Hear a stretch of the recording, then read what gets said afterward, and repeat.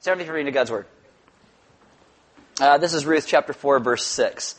And it says, Then the Redeemer said, I cannot redeem it for myself, lest I impair my own inheritance. Take my right of redemption yourself, for I cannot redeem it. Let's pray.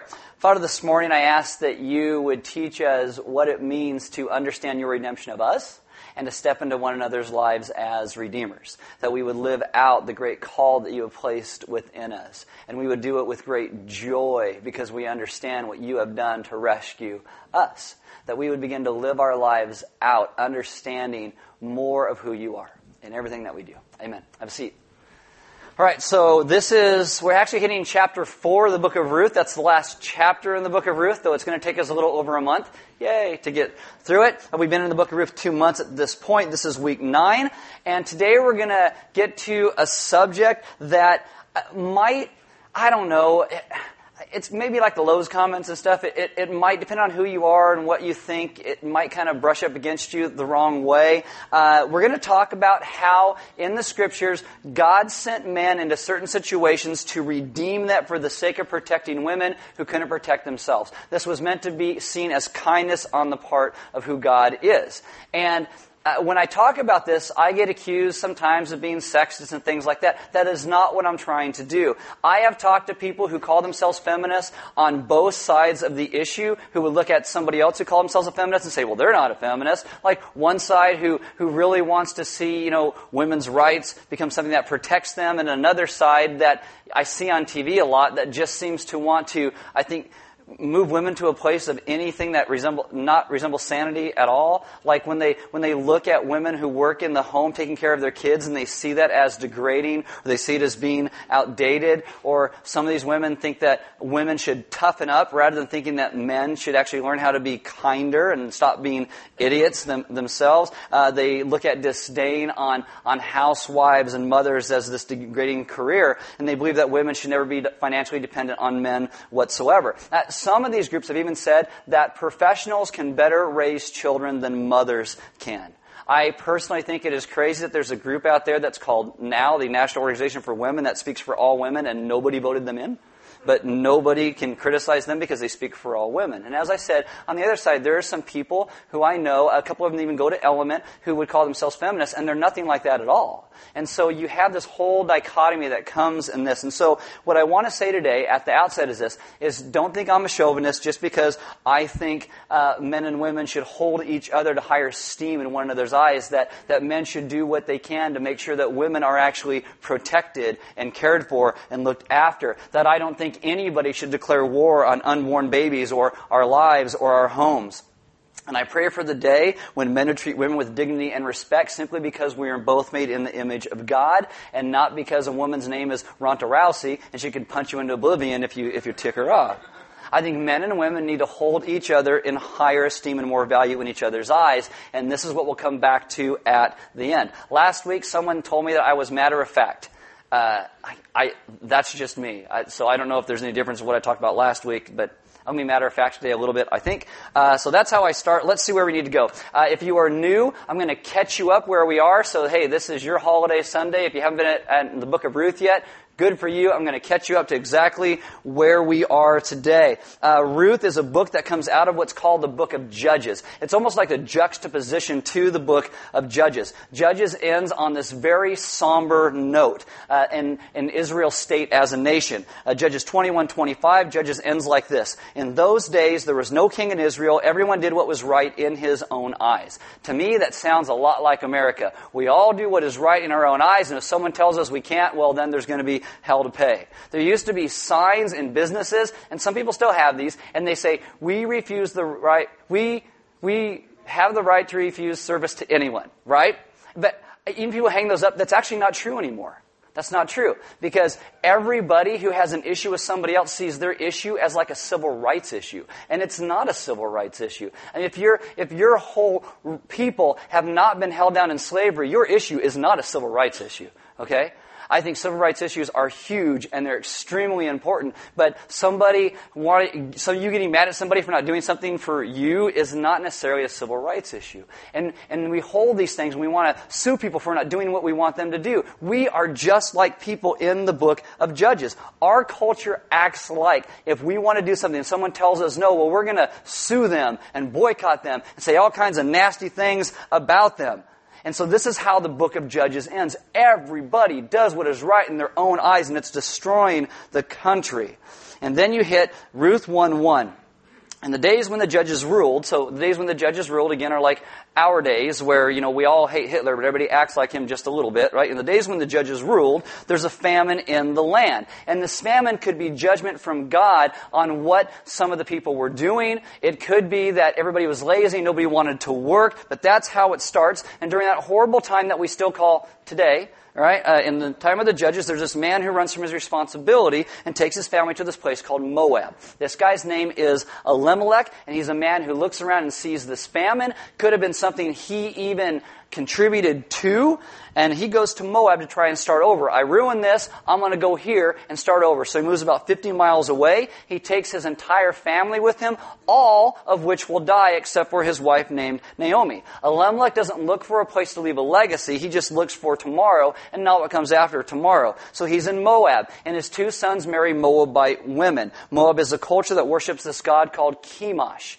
In our culture, we would say Chemosh the subduer, Chemosh the destroyer, Gozer the Gozerian, the Stay Puft Marshmallow Man. That's him. He delights in human sacrifice, even infant sacrifice. And so the Moabites start out as this people who come about by incest. Earlier in the Torah, and then in the book of Joshua, the Moabites keep trying to destroy the Israelites, and they can't. So they hatch a new plan. We're going to send our women over. They're going to seduce these Israelite men into sin, and then God will destroy them for us. It's really a brilliant plan. I mean, wrong, but really kind of a brilliant plan. And so there's all this animosity between these two peoples. And Elimelech takes his family there, not to be a witness to who God is, but he takes his family there in order to mix it with that culture and become part of that culture. His sons marry Moabite women, and after 10 years, he dies. He goes to this place not to die, and he and his sons die there. So you have Naomi, his widow. She now has 2 daughters she can't take care of, and so she tells them to go back to their family and their gods. Orpah is a godless woman who claims to know God. She goes, fine, okay, see ya, I'm out. Ruth, on the other hand, says, I'm not going to leave you. I'm going to love you, and I'm going to serve you. And she commits her life to Israel's God as the true God, and she comes home with Naomi to Bethlehem, her hometown, back to Israel, her home country. And as they pull into town, Naomi looks like she has just been beaten up because life has beaten her up. And they say, oh, is that Naomi? Look at Naomi. Oh, hey, Naomi. And she says, don't call me Naomi, because Naomi means pleasant or sweet. She says, call me Mara, which means bitter. Call me the bitter, angry old woman that's going to yell at you when you drive by my house because I don't want anybody around me because God has dealt so severely with me. Now, Star Wars crossfade. Meanwhile, chapter 2. Okay, chapter 2 comes along. It's just moving right along. Chapter 2 comes along. Ruth is out in this field working hard to take care of her mother-in-law that's very bitter, Naomi. She ends up working in the field of a guy named Boaz, very godly man. Boaz works hard, has good business practices. He takes care of his employees. He looks out for the welfare of the downtrodden. He loves God like God called him to love him, which means he will in turn love others around him, even in the midst of the time of the judge's madness. And that's the juxtaposition where you see Boaz, how he was living compared to those in the book of Judges. And he sees Ruth, and without any expectation of return, he goes out of his way to provide abundantly for her, more than she could ever get on her own.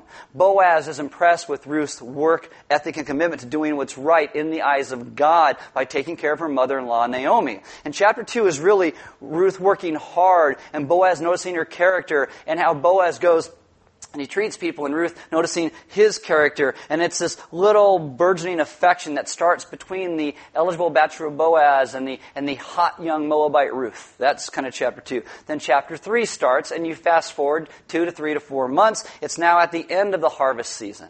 And there's this big, huge party, and everybody's going to be going who's worked in the harvest. And Naomi looks at Ruth, and she says, you need to clean up and do your nails and do your hair and put on makeup and get some perfume and shave your legs and your pits so you don't look look like a Yeti, and you're going to go to the party. And you're going to let Boaz see you as a woman because he's never seen you. He's only seen you out in the field covered in dirt and sweat and smelling horrible. So you're going to clean up and you're going to go and he's going to see you as a woman and it's going to be great. So she does this. She cleans up and she goes to the party and she laughs and she has a really good time at the party and she starts to watch Boaz. And when Boaz is merry from food and wine, not that he's like inebriated and can't stand up, he goes down to lay down by one of the heaps of grain. And they would do this so no one came by at night and stole their hard-earned work. And so Ruth walks over and lays by his feet. And you have to be careful here because there are some Bible commentators who completely misunderstand what's taking place in chapter 3. They're so fixated on the time of the judges that they assume Boaz is like everyone else. And the point of Ruth is telling you that Boaz is not like everyone else. Boaz is loving like God loves. He's serving like God serves. He's giving like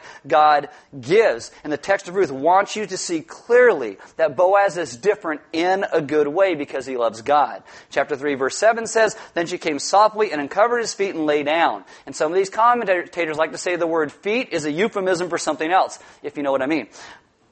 Okay, maybe not. And so when they say Ruth lay there next to his feet. But that totally would destroy the narrative of the text. Because again, the text is about how Boaz is going to come in and redeem Ruth and Naomi. How he is going to love them and bring them back in and do things the right way. That he will be this redeemer. And I'm not saying there isn't any attraction, because there was between Ruth and Boaz at this point. But the whole point is how Boaz is going to be this redeemer. Chapter 3, verse 9, Ruth says to Boaz at this moment, "Spread your wings over your servant, for you are a redeemer." These are the words that Boaz previously prayed over Ruth in chapter 2, when they met, that God would spread his wings over her. And so what she says is, "I want you to be the one that God sends to spread his wings over me." So she's not asking Boaz to marry her. She's asking Boaz to ask her to marry him. See how that works?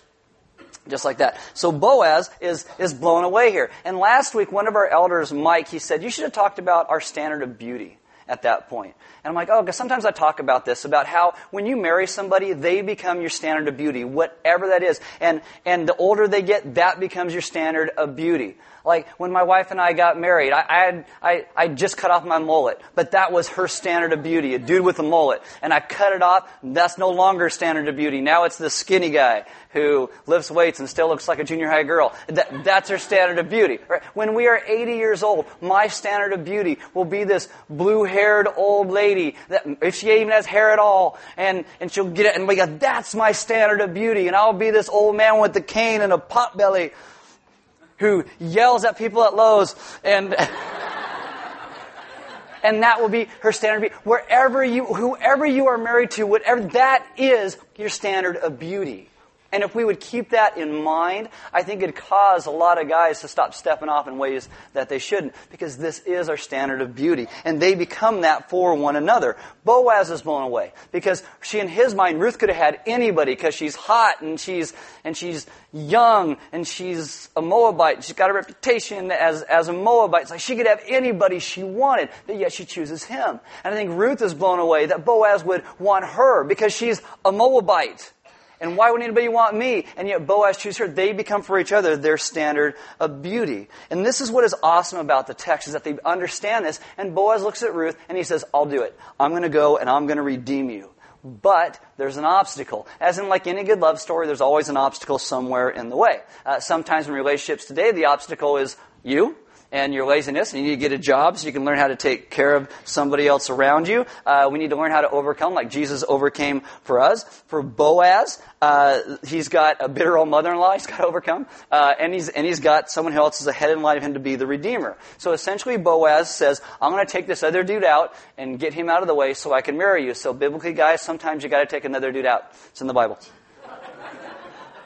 And you might be confused about what this means. So, a redeemer in this culture was somebody who was an extended family member. Here it's through Naomi's deceased husband Elimelech, that would come in and buy somebody back from a place of destitute poverty. In Leviticus 25, a redeemer has two functions. Number one, to redeem people, to buy them back who had gotten themselves into untenable or unsustainable situations. And second thing is to redeem property. What families' land is what people would work on and live on and stay there. And sometimes that was taken from them due to debt. This is an agrarian society. Multiple generations would live on a piece of land. You're born on it. You're raised on it. And so if you got into debt, you couldn't do bankruptcy. They didn't have that. You couldn't get a payday loan. You couldn't rack up your credit cards or anything like that. You'd have to sell yourself for a period of years for free to pay off whatever debt you had. Or you would have to sell your land, your legacy, that all the rest of your family was on to pay off that debt. Both of these things would devastate your family because they could die of starvation, or they could be sold themselves because of some knucklehead's mistake. It's a disgraceful thing to lose your land because it was given to you by your parents and was then supposed to be given to your children. And so the Redeemer was the one who would step in and pay off the debt to get someone out of slavery, or pay off the debt to get the land back and bring it back to the family. The Redeemer was the fixer. The Redeemer was the one who was blessed by God in order to bless other people. In the Levitical law, this is actually part of the law, taking care of others. Leviticus 25:25 says, if your brother becomes poor and sells part of his property, then his nearest redeemer shall come and redeem what his brother has sold. Relatives were meant to be these redeemers that stepped in for one another. Again, those who would buy back or pay off a debt you couldn't pay. This is why two things happen when we understand the idea of salvation and God redeeming us, is that number one, we are brought into God's family. We are adopted in. We become His. And secondly, Jesus pays for our sin. It is a debt we can never, ever pay, and Jesus pays for it. So the story is showing you what God does for His people. Open your Bibles to Ruth chapter 4. I know, long wind up to get to the book. I know, Ruth chapter 4. So Boaz is a redeemer, but he knows there is someone in closer relationship with Naomi than he is. So Boaz is an honorable man, and he's going to go and do it just as God said to do it. He's going to honor God and honor others. A redeemer would be obligated to look after widows and orphans if a man died that he was related to. He's to come in and care for them. But this again was biological. And Ruth is not one of these. She's actually a foreigner and a Moabite, and so technically nobody really had to take care of her. They had to look after Naomi. But Naomi sees her as a daughter, and she sees Naomi as a mother, and Naomi expects Ruth to be redeemed. This is a beautiful thing about how families come together. It really is. And so Boaz wants to marry Ruth, and he doesn't say, let's talk about it for 7 years. He goes, I'm going to figure this out tomorrow, and that's what he goes to do. So this is what happens. Ruth chapter 4, verse 1. Now Boaz had gone up to the gate and sat down there. He sent Ruth home with some extra food for Naomi, her mother-in-law, and then he's going to go to where he knows the obstacle is to marrying Ruth. And behold, the Redeemer of whom Boaz had spoken came by. And in Hebrew, this is a joking wordplay. Like how earlier Ruth just happened to end up in the field of Boaz. No, this is providence. God moving things to His purposes. And here again, Boaz knows where this guy's going to be. It's providence, God working things out to how it's supposed to be. And in the text, this guy, this other redeemer, he never even gets a name. In Hebrew, this would kind of be like Mr. So-and-so, or the dude.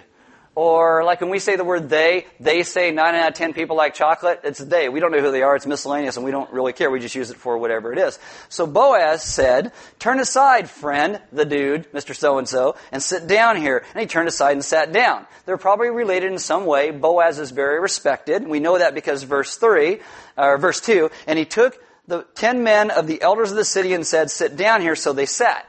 So that's somebody with some pull, right? Hold on, I'm going to get the elders of the city. Hey guys, come out here, sit down. Right? Why? Because Boaz's a dude, man. He's a dude with some pull. You see that there. It's kind of, they're going to conduct business. Verse 3. Then he said to the Redeemer, the dude, so-and-so, Naomi has come back from the country of Moab, is selling the parcel of land that belonged to our relative Elimelech. So I thought I would tell you of it and say, buy it in the presence of those sitting here and in the presence of the elders of my people. So Naomi has no income. She's becoming destitute, and this is her only way of survival. It's like a succession plan. It's like if the president dies, the vice president goes in, and if he dies, then it's the Speaker of the House. And after that, it's the Speaker pro tem of the Senate, and then Secretary of State. I wrote this down. Secretary of Treasury, Secretary of Defense, Attorney General, Secretary of the Interior, Secretary of Agriculture. Really? On and on. So you probably get the guy that holds the remote in the White House, and boom, you're the designated survivor. You get to be president. Anybody seen the show? No? Okay. So this guy Mr. So-and-so, what's his face, is first in line to buy the field. Boaz knows this. He's not doing an end run around him. He's not trying to be like, oh, I'll just buy it on the side. He does what is right, and so he lays it out. But Boaz is also smart, and he's crafty in business, so he's got a plan. So Boaz says this, if you will redeem it, redeem it. But if you will not, tell me that I may know, for there is no one besides you to redeem it, and I come after you. And that is a very polite way of saying, I want to buy it. I want to redeem it. He's saying it in a really nice way. All that you can, but I would really like to. I'd really like to. The guy probably thinks, well, if Boaz wants to buy it, it's probably a good deal. So he says, I will redeem it. It's like, oh no, it's like a hiccup in the plan. The other guy's going to buy it. The other guy's going to redeem it. What's going to happen to Boaz and Ruth and Naomi? Oh no. I know, you guys have already know the end of the story. But if you didn't, you'd be like, ah! Right?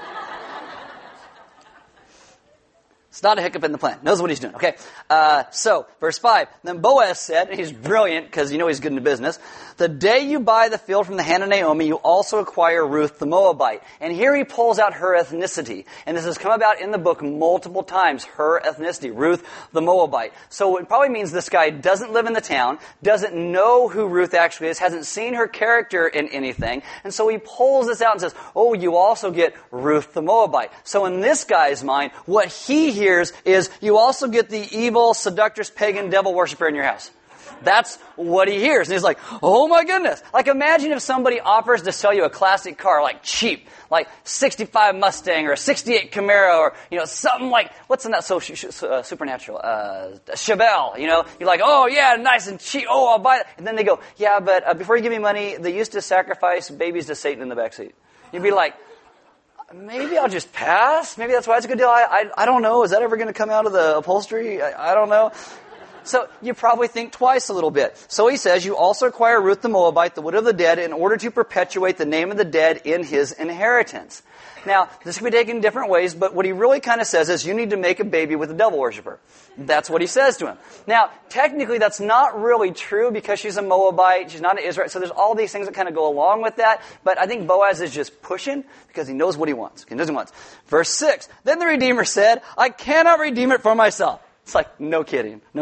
Lest I impair my own inheritance. He's like, not that I don't want to, but, I'm just thinking that I have other things on my plate right now. So he's probably married. He probably has other kids. And if he takes Ruth and he's got to make a baby with Ruth, then all of a sudden her kids are going to take inheritance away from his kids. So there's this whole issue that goes with it. And I got to tell you, a Moabite wife is not something your current wife is going to be happy if you came home with.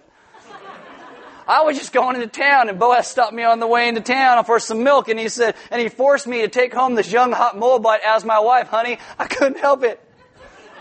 There will be some very cold nights in that house, okay? He says, take my right of redemption yourself, for I cannot redeem it. And just like that, Boaz gets himself a Ruth. It's awesome.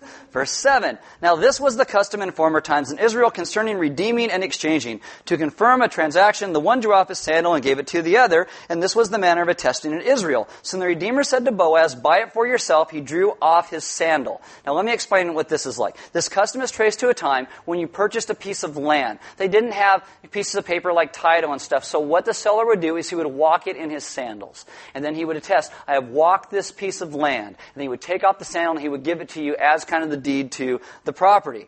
I know it's weird, like for your house and for your car you have pieces of paper now, but can you imagine this? I mean, if you're prosperous, you probably got a closet full of like single sandals. Imagine if you want to go sell a piece of property. Oh, no, hold on. It's the pink one with the blue ribbon. I got to find it. I know it's in here somewhere, right? And it's like, I don't know. I mean, this guy that's supposed to be the first in line Redeemer didn't see this coming, walks home with one sandal. Nice. Way to go. Verse 9. Then Boaz said to the elders and all the people, so it starts and ends like this, you are witnesses this day that I have bought from the hand of Naomi all that belonged to Elimelech and all that belonged to Chilion and Mahlon. Also, Ruth the Moabite, the widow of Mahlon, I have bought to be my wife. And that's where people have a problem. Oh, it's like property. But you know from reading the story, that's not how they see one another. What happens here is Boaz is trying to do everything according to the law, so everything is done correctly. He says to perpetuate the name of the dead and his inheritance, that the name of the dead may not be cut off from among his brothers and from the gate of his native place. And he ends, you are witnesses this day. And so what a lot of commentators think that what's trying to be said in the text here is that this is what God does for us. God purchases us. We are called slaves to sin, and God purchases us out of sin and brings us back to Himself. This is what He does. And the text is suggesting that if a mere human could love an outcast and redeem her and bring her into fellowship with Himself, then God could love all the outcasts of the world. And God could redeem them and bring them into fellowship with Himself. Because in the end, this is what Jesus, our Redeemer, does. Now the people seem to get it, because in verse 11 it says, "Then all the people who were at the gate and the elders said, 'We are witnesses.'" They repeat His words, and then they say this, "May the Lord make the woman," that's Ruth, "who is coming into your house like Rachel and Leah, who together built up the house of Israel." They say, "May she be like the matriarchs from which we actually come today." That's a huge statement. "May you act worthily in Ephrathah and be renowned in Bethlehem, and may your house be like the house of Perez, whom Tamar bore to Judah," another person who was brought in, "because of the offspring that the Lord will give you by this young woman." And there's a lot here. We're going to kind of sort through that in about 2 weeks to go this deeper understanding of redemption. But I want you to understand today is it's kind of backwards from what I normally do. I normally point out how much God has loved and redeemed us and how we're supposed to live that out. But what the text is trying to show us is we are meant to live lives that are centered in the gospel, so we become redeemers in each other's lives as well. We're not the big R Jesus, we're the little r Redeemer. And following where we started, for men, you guys in this room, I think this is especially true for you. I really do. I think some of you in the end will marry or did marry a single mom or a divorced woman or a widow or maybe someone who never grew up knowing Jesus like Ruth. Maybe you married somebody just like that. Maybe you married a Ruth who had a really hard life and went through a whole bunch of things. But being open to being a redeemer means you don't have a list for what your potential spouse is supposed to be. It's not all easy just thinking what you want. Because honestly, we have no idea what we need. God knows what we need. And God leads us into situations where we are supposed to be. Ruth is a woman who lived through the death of her husband. She was married 10 years and she was childless. She's got a bitter mother-in-law, as I said a couple weeks ago, as a bonus prize. She lives in a new town. And yet her character becomes developed because of it. She was noble. She has a deep appreciation for what Boaz did for her, of his kindness and his blessing and his grace. And if we, in relationships and friendships, only look for people around us who never had any hardships, never went through any difficulty, who hasn't endured any loss, we would never end up with either a spouse or a friend like Ruth. I think too often today, a lot of parents for their kids, they try and do everything they can to keep their kids safe. It's like, I call it knee pads and helmets and everything that kids do today. Sometimes kids need to actually get hurt. Sometimes you got to allow them to go through some hard stuff in their lives. When I was a kid, we had no knee pads and helmets, and we had bikes that were rusted out, and we would make our own jumps, and we'd come home, and Mom would be like, "Are you dead?" "Nope." "Then you're okay." I think we should have more compassion than that today. But we have this thing where we don't want anybody to experience anything that's painful. And yet the truth is, most people grow through painful times. I look back at the good times in my life, and I am so thankful for them, but I look back at the hard times, and those are the times that I grow. Ruth is somebody who grew through the tough and the hard times. She is someone who allowed all the hardship to push her into the hands of God. She is someone who allowed Jesus to come and rescue her where she was. And so what I am saying is, in our lives, we've got to look past necessarily people are at those moments. Because think of Naomi. You'll see by the end of the book, Naomi is someone whose life totally turns around. Where she starts off all bitter and angry, she then takes her real name back upon herself again at the end. She becomes pleasant and sweet because of what God has done. And too often we run into Naomis and tough spots in their lives. And we're like, "I can't deal with you anymore. I'm just done. I'm not walking with you through this because I need my life to be easier than you." And we walk away and we cease to be those redeemers. And I'm not saying that you're supposed to do it all by yourself. I'm saying that we as redeemers come together around somebody. This is why Element says a lot about gospel communities. Is we believe that God calls us into one another's lives to be redeemers. And so something the first redeemer in line to Ruth actually says to Boaz is he says, "She's not worth it." He looks at Ruth when he's like, "Oh, I'll buy the property, it'll be great." But then he realizes that Ruth comes with it. He essentially says, "She's not a good bet. I'm not going to do that." And this happens to us all the time because today we live in a world dominated by economics. And we look around at any relationship and we think, what can I get out of that? How much is that going to take from me? That's how we think about relationships. You hear a lot about networking today. All it is a fancy word for maximizing relationships for profit. One economist said that you should always hold the door for the person behind you because you never know when you will see them again and they can repay you. And so one person said about that, I don't know who said it, but I wrote down the quote because it was good, and they said, if that's the case, then chivalry is dead and networking is the spear that is wobbling in its bleeding heart. Because we don't just help people for what they can give to us. We help and we give because our God is first given to us. Being redeemers means we stop asking for what we can get out of it, what people can give back to us. We stop asking those questions. It means we start to learn to live, to give as our great God has given to us. I mean, what if we stopped looking at people as just investments? What if we actually saw our interactions with neighbors and family and friends as God calls us to actually see them? And you got to really think, how is our view of the world and how it works twisted who we're supposed to be and how we're supposed to live and what we are meant to be? When we look at the Scriptures and understand we've been given the gift of relationships because God intends for us to live out our lives together in community with one another. I think there's a lot of people today who are afraid to even try new friendships or new relationships because of shame. And when I say that, I mean we have the shame and the fear that we won't be accepted or won't belong, that we're not good enough. We won't be a good investment. Like Ruth probably wasn't seen as a good investment for this guy. As I said at the beginning, men and women must hold each other to more value in each other's eyes because we are made in the image of God. I think deep inside we all kind of ask this question, are we a good investment? Maybe not in those words, okay? We may not use those words. But most of us think, no, I'm not. And that's why we all try to hide who we really are. When we start getting around friends, we start acting more like them than to who God calls us to be. We start becoming more like this thing we want to be rather than what God calls us to be. We start to change who we are because we have shame in ourselves. But this is where the gospel, the good news of Jesus, comes in. Because the God of the universe has not only deemed us worthy, He has made us worthy. He adopts us in. He calls us His children because He loves us. He places value in us to redeem and save us. We are a people who are like Ruth. We're lost, not knowing if we're loved, and Jesus comes, like Boaz comes to Ruth and says, I want to redeem you. We are worthy, not because we are so good, but because God says we are. And this is why we must focus on the goodness of who God is. We must understand God's redemption of us. Because then we will become redeemers in each other's lives. And that's the only way it's going to happen. If we don't see and understand what God has first done for us, we will begin to burn out. We'll feel like we're giving all the time and someone's just always sucking the life out of us because we see it in terms of economics. And what I'm giving and what I'm getting, and I'm not getting enough and they're taking too much. So therefore the cash register is closed. We're done. But when we understand that it is God who redeems us and God who saves us and God sees value in that other person, then we can come in and start loving them as God calls us to.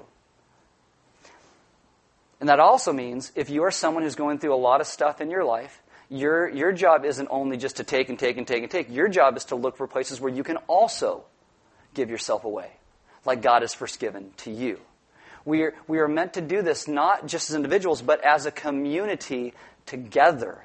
A community together. If you've ever said, well, I can understand why nobody ever talks to me. Well, that is probably something in your mind where you're expecting people to give and give and give to you. And people should, but where are you giving away to others? Where are you going out of your way to love others around you like God has first loved you? See, a matter of fact, right? God is calling us to be a people who live out the gospel. A people who learn how to give as God gave to us and love as God first loved us. And this is what you see all through the story of Boaz and Ruth. It's a giving and a giving and a giving and a giving. And eventually what you will see in the end is that Naomi does act, in the midst of her bitterness, she gives to Ruth. She expects Ruth to be redeemed. And she will now spend the rest of her life caring for Ruth and Boaz and the baby that comes along. You will see some beautiful things that comes about in her life, because of what the grace of the gospel had done. This is why we talk about communion every week as a church. Because communion is a place to remember what our God did. That's why you break the cracker like Christ's body is broken for us. You dip it in either the wine or the grape juice. It reminds of His blood that was shed for you and me as a people. So we understand that all that God did to rescue us and adopt us and bring us back in again. Because when God brings us back in, He then sends us back out. As I always say, God saves us individually. He does. But then He places us into community, into this thing called the body of Christ. And in the body of Christ, we live out what God calls us to as a community together. The band's going to come up. As they do, I'm going to invite you to take communion. There'll be some deacons in the back. And if you guys need prayer, I mean, maybe you're in a place today where you're in a relationship and you feel like you just give all the time, the other person always takes, and you want somebody to pray about that with you. They'd love to. Maybe you're somebody who just always takes and takes and takes and never thinks anybody has given enough to you. Well, they'd love to pray with you. Maybe they wouldn't love to pray with you about that, but they will pray with you about that. Maybe a way that you can actually start giving of yourself to others as well. Maybe you're in a relationship today where you want to learn how to live as Boaz and Ruth began to live, and you'd like somebody to pray for you about that. They would love to pray with you about that. And so what we need to understand is that our God calls us to something that we can never do in our own effort. We can never do it. And this is why He gives us a strength and He gives us a spirit to be able to live out the things that He calls in us. That we would understand His great redemption of us, the adoption, that He has called us in and paid for our debt and then sends us back out as His witnesses into the world as a people together. Because our God is good. There's offering boxes on the side wall in the back, and we give because God gave so much to us. Giving is part of our worship. We do not pass the plate. It's a response to what He's done, so you actually have to get up and do that. There's food in the back. Grab something to eat. Meet some other people. Maybe have a conversation this week with some people about some of the stuff in the sermon notes. You know, where in your life has someone stepped in and redeemed you, so to speak? Where has someone bought you back, maybe out of a place of despair or misery? How are you giving and loving to those around you in a redemptive way? How are we all beginning to live and love more like Jesus to put Him on display to the world around us? Because we understand what He has first done for us. And this is what it means to live as a redemptive people. Honoring Him and living out the life that He calls us to live because He is simply that good. Let's pray. Father, this morning, I ask that You would teach us deep in our hearts to have the conviction to understand what You have done for us. And that You would begin to revive this deep desire in us to honor You by how we love those around us. That You would take all the things in our hearts and our heads that are misguided and are bent in towards ourselves. And You would have our focus be where it is meant to be. First and foremost upon You. And then living out the great redemption that You have given to us and others' lives around us. That we would be a people that the world could look at and say, I understand better who God is because of how those people live. And we as a people would always point back to You as the reason for the reason we live the way that we do. Because You have rescued us first. And then You've set us into relationships with one another and sent us out. So I ask that today we would begin to live out that great calling that You have placed within our lives. That we would honor You by how we love and give and serve. And when we get to places where we feel like we're getting a little burnt out, we would take a step back and You would have us see what You have first done for us. And then we would again step out and be redeemers to those around us. Thank You for redeeming us first and loving us in such a way that it changes every bit of who we are. So teach us to live out that changed life. We ask this in Your Son's good name. Amen.